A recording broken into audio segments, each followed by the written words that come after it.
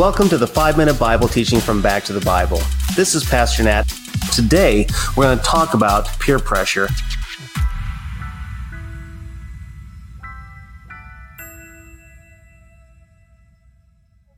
Do you struggle with peer pressure?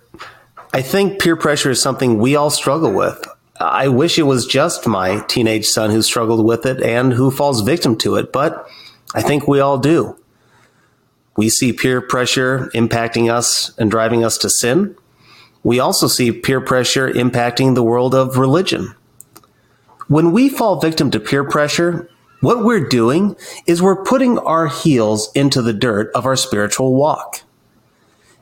If today you feel spiritually stuck, it is highly likely that you have fallen victim to peer pressure. Well, do you want to become spiritually unstuck? Then we have to take the Apostle Paul's words seriously in Galatians chapter 6. See with what large letters I am writing to you with my own hand. It is with those who want to make a good showing in the flesh, who would force you to be circumcised, and only in order that they may not be persecuted for the cross of Christ. For even those who are circumcised do not themselves keep the law, but they desire to have you circumcised, that they may boast in your flesh. The Apostle Paul here, he continues to crack me up because he's a bit sarcastic and pretty blunt. You see, in verse 11, he says, see what large letters I am writing to you with my own hand. It's kind of like saying, do you understand the words that are coming out of my mouth? Or kind of like saying, is this microphone even on? Well, what is he trying to convey? What does he want them to get? Well, there are people in our lives who will try to influence us away from Christ. This is both true for people who profess to be believers, but it's also true for people who are truly far from God. Paul is writing the book of Galatians to address the issue of legalism, this notion that we can earn our way to God. You see, there were people who were professing to be believers, who said that they figured out the truest form of the gospel. But here's the problem. What they were doing is they were adding on to what God had already finished. Today, we become spiritually stuck because we add to the gospel of Jesus Christ.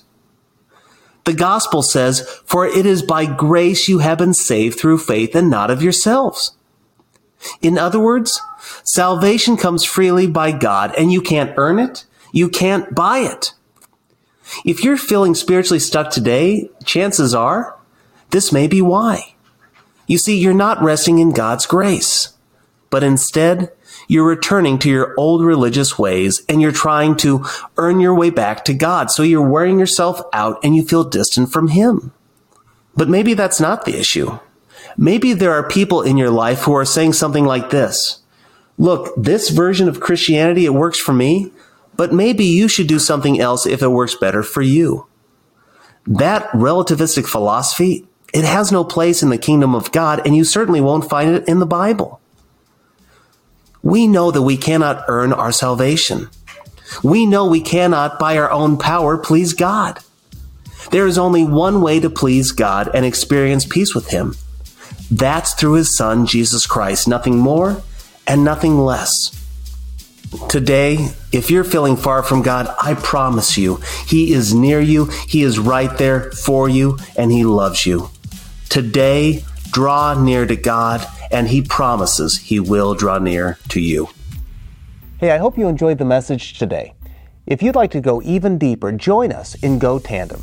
Go Tandem is our spiritual fitness app to help you move closer to Jesus each and every day. So download Go Tandem on your mobile device. Oh, and by the way, this service we offer is at no cost to the user or even to the churches who benefit, but it does come at a real cost. Would you consider partnering with us at backtothebible.org? That's backtothebible.org.